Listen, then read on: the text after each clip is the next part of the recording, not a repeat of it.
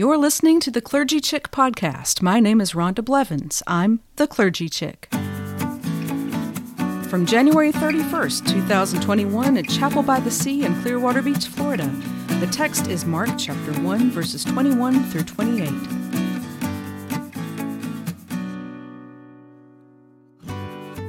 They went to Capernaum, and when the Sabbath came, he entered the synagogue and taught. And they were astounded at his teaching, for he taught them as one having authority, and not as the scribes. Just then there was in their synagogue a man with an unclean spirit, and he cried out, "What have you to do with us, Jesus of Nazareth? Have you come to destroy us? I know who you are, the Holy One of God." But Jesus rebuked him, saying, "Be silent, and come out of him." And the unclean spirit, convulsing him and crying with a loud voice, came out of him. And they were all amazed, and when they kept on asking one another, "What is this? A new teaching with authority. He commands even the unclean spirits, and they obey him." And at once his fame began to spread throughout the surrounding region of Galilee.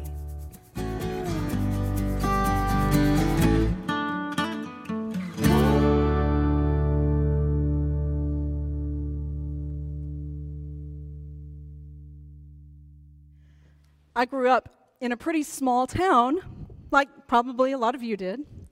And one of the highlights of every year in that small town was when the carnival came to town.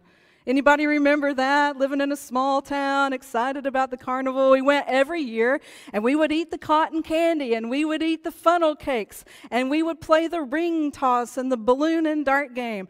And my favorite, however, were all the rides. The Ferris wheel, the bumper cars, and remember the scrambler? Rode the scrambler. And then there was one year when they brought a new ride to the carnival. It was the centrifuge.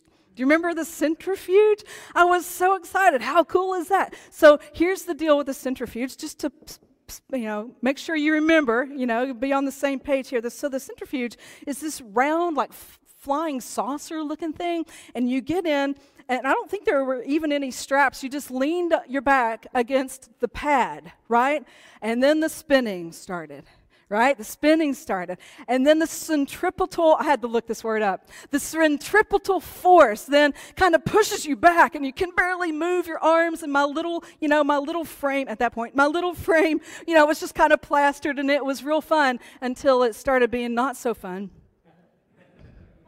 And there was a little something going down in my stomach and in my head, and suddenly I was spinning, like literally and figuratively. I was spinning, and I was not feeling so good, and it was all I could do not to toss my cookies. And then the centripetal force. Then you ever think about what happens if that happens on the centrifuge, right? So luckily that didn't happen, but I was able to kind of stammer off of the centrifuge, and I kind of went back behind the ride, and that's when I tossed my cookies. So needless to say, I have never entered another centrifuge, and I never will. There is not enough money. You cannot get me to go on another centrifuge. But with that, I invite you to do a little imagination exercise with me, if you will. You ready? A little play with our mind. All right, so we're going to imagine, if you'll join me, that we're going to get on a centrifuge. It's a big one. It's a big centrifuge, and we're all going to get on there together. You ready? So let's imagine we're on this centrifuge, and it's spinning, but this is no ordinary centrifuge. This is actually a time machine, okay? Can you do that? Is your imagination still active enough? You can do this? All right, so we're on this centrifuge, and it's a time machine, and we're not sure when it stops where we'll be. We're told it'll be someplace and sometime in the future, but we're not sure when or where it's going to stop. And so we're spinning, and then it stops. And luckily, none of us have had to do what I did after I literally rode the centrifuge. So it stops, and now we're all like, okay, all right, we don't know where we are. We don't know when we are, but let's step out of the centrifuge and we'll find out. And so we get out of the centrifuge together. We're like, well, how are we going to find out when we are and where we are? And so one of you says, well, let's get a newspaper. And somebody else says, you can't trust a newspaper. Somebody else says, well, let's find a TV. We'll watch cable news. And I say, you can't trust cable news. Then somebody else says, well, let's find a police officer. A police officer will be able to tell us. Somebody said, you can't trust the police. Then somebody said, well, let's find the local pastor. She can tell us when and where we are. And everybody said, well, you can't trust the pastor. And so we're left wondering when we are and where we are. And there's nobody that we can trust. And we all have our different ideas about who the authority will be. And so we're left wondering, who can we trust? Where will we find our authority? It's confusing and disorienting, right? And I believe, if I read my New Testament correctly, that it was that kind of situation that Jesus found himself in his day and his time. It was disorienting time. It was an uncomfortable time. The old Mosaic law, the law of Moses, wasn't relevant as it used to be, and it wasn't working anymore. And so one of the Pharisees, said, hey, let's just hang the 10 Commandments in the courthouse. That'll fix everything, right? Okay, maybe not so much. And so that's the scene that Jesus steps into, a disorienting, unsettling time of upheaval in his own land, and he steps in and he begins to speak, the scriptures tell us, with authority. And it's different than all the other teachers. It sets him apart. This way of speaking sets him apart as having authority. And this word authority in this passage has caught my attention because I love what author and writer and historian Phyllis Tickle says about it. She says that authority is the big question whenever society goes through a big time of upheaval and transition. Where now is our authority, she writes. And I love this. I think I've told you this before. But she says that the church has gone through several rummage sales, she calls them, where the church has thrown out the things that aren't working anymore and adapted itself to a new era and had to take on some new things. A giant rummage sale every 500 years, she says. And so Jesus launched the first rummage sale, right? You remember Jesus saying, you have heard it said, and then he quotes some law from Moses, but I say to you. So he's doing this rummage sale. One of the things that he said, you have heard it said, an eye for an eye and a tooth for a tooth. But I say to you, do not resist an evildoer. If someone strikes you on the right cheek, turn also the left. And so Jesus initiates the first big rummage sale of the church. And then 500 years later, we're roughly, right? 500 years later, the Roman Empire fell, and with it, the church. Oriental Orthodoxy split off from the church at that time, and then roughly 500 years after that was the Great Schism, when the Eastern Church and the Western Church split, and the Western Church had its base in Rome and the Eastern Church in Constantinople, and that's where Eastern Orthodoxy was born at the Great Schism. And then about 500 years after that, a fella tacked 95 Theses on the door at Wittenberg. You remember his name? A couple of good Lutherans out there, Martin Luther, tacked the 95 Theses on the door, and that's it didn't happen in that moment, but that's our marker. The Great Reformation happened, and the Protestant church split from the Catholic Church. And the question was always, where now is our authority? And what's interesting is throughout church history, there are all these really interesting stories. And I've never fashioned myself as much of a historian, but I've enjoyed, in my older days, kind of going back and looking at some of those interesting stories. And here's one. Did you know that at one time that the Catholic Church had 2 popes? Do you remember this from church history? So there was a pope from France and there was a pope from Italy, and both of them claimed the papacy, and they warred and fought against each other, and their people fought against each other, and that went on for about 30 years. And then another Italian guy threw his hat in the ring to be the pope, and so now there are 3 men vying for the papacy. And it was all very confusing, but here's what Phyllis Tickle writes about that.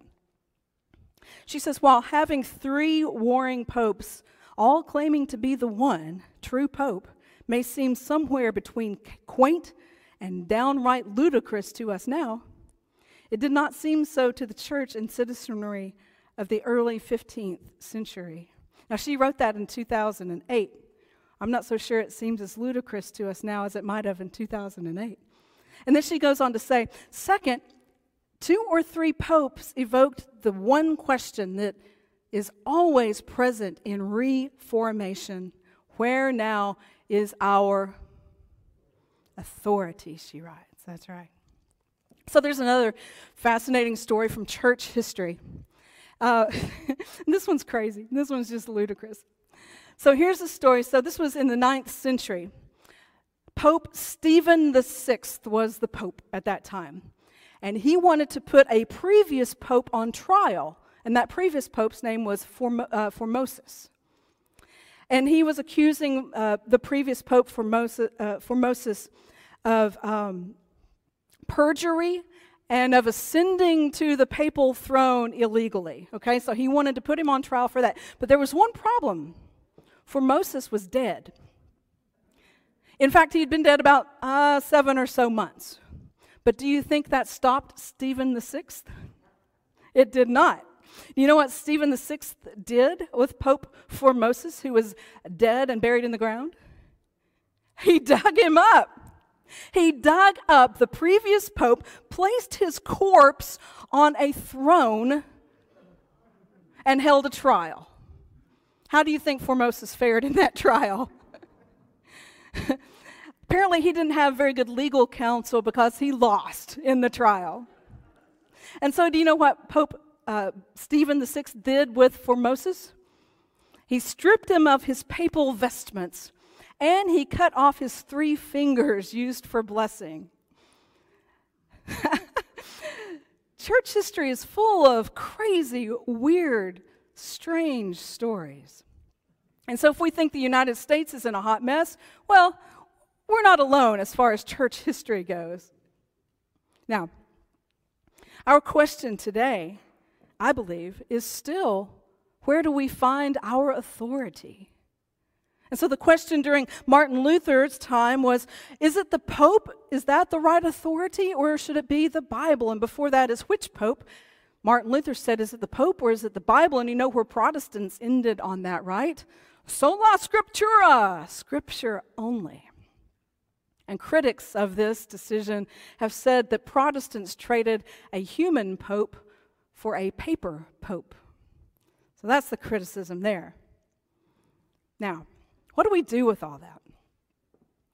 Today, if we're in a time of upheaval and of social transition, it's disorienting, like we're in a centrifuge and we're spinning, we're not sure where we're going to end up, and so it's confusing and disorienting, and maybe we're feeling a little sick, a little nauseous with all this spinning, and we're not only spinning, but we're being spun, aren't we? So where do we find our authority? Well, the people in the synagogue that day thought that Jesus made a pretty good authority. And I'm going to have to side with them. I think Jesus is still a pretty good authority for us today. Now, a lot of Christians would disagree. They want to place their authority in a human. They want to place their authority in a paper pope. They want to place their authority in the stock market or whatever. A lot of Christians are misguided, I think, today. I think that a good authority for us now is still Jesus of Nazareth. Convince me otherwise. Good luck with that. So we're stepping off of the centrifuge, looking for our authority. And we remember that Jesus is the same yesterday, today, and forever. That's still a pretty good authority for us now. So what do we do with that? Well, we have to be willing to allow the demons, perhaps figurative, to allow the demons to be cast out.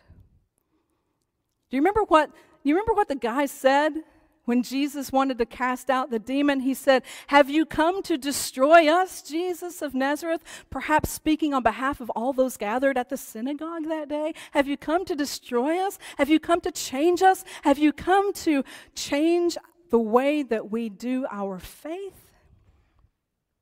And Jesus simply said, "Silence, come out." And I think that as we approach this passage, we have to be humble and realize that maybe there's some things that need to come out of us if we're going to follow Jesus more fully and more closely. And so the best way I can think to do that is to have an exorcism right here and now. I'm kidding. I'm not going to do that. You're like, what? What's happening here? Just kidding. I think the best way, that's not in the script, by the way. I just thought, I've got their attention. I'm going to pull one on them. I think the best way for us to do that is to simply pray, to yield ourselves before God. And there's a beautiful prayer that Kylie and Irene sang, "Silence, Frenzied, Unclean Spirit." The final verse is a beautiful prayer. So I invite you to find your bulletin and to open up your heart and your mind. In humility, pray this prayer along with me. Let's pray together. Silence, Lord, the unclean spirit in our mind and in our heart. Speak your word that when we hear it, all our demons shall depart. Clear our thought and calm our feeling, still the fractured, warring soul. By the power of your healing, make us faithful, true, and whole. Let it be, O Lord. Let it be.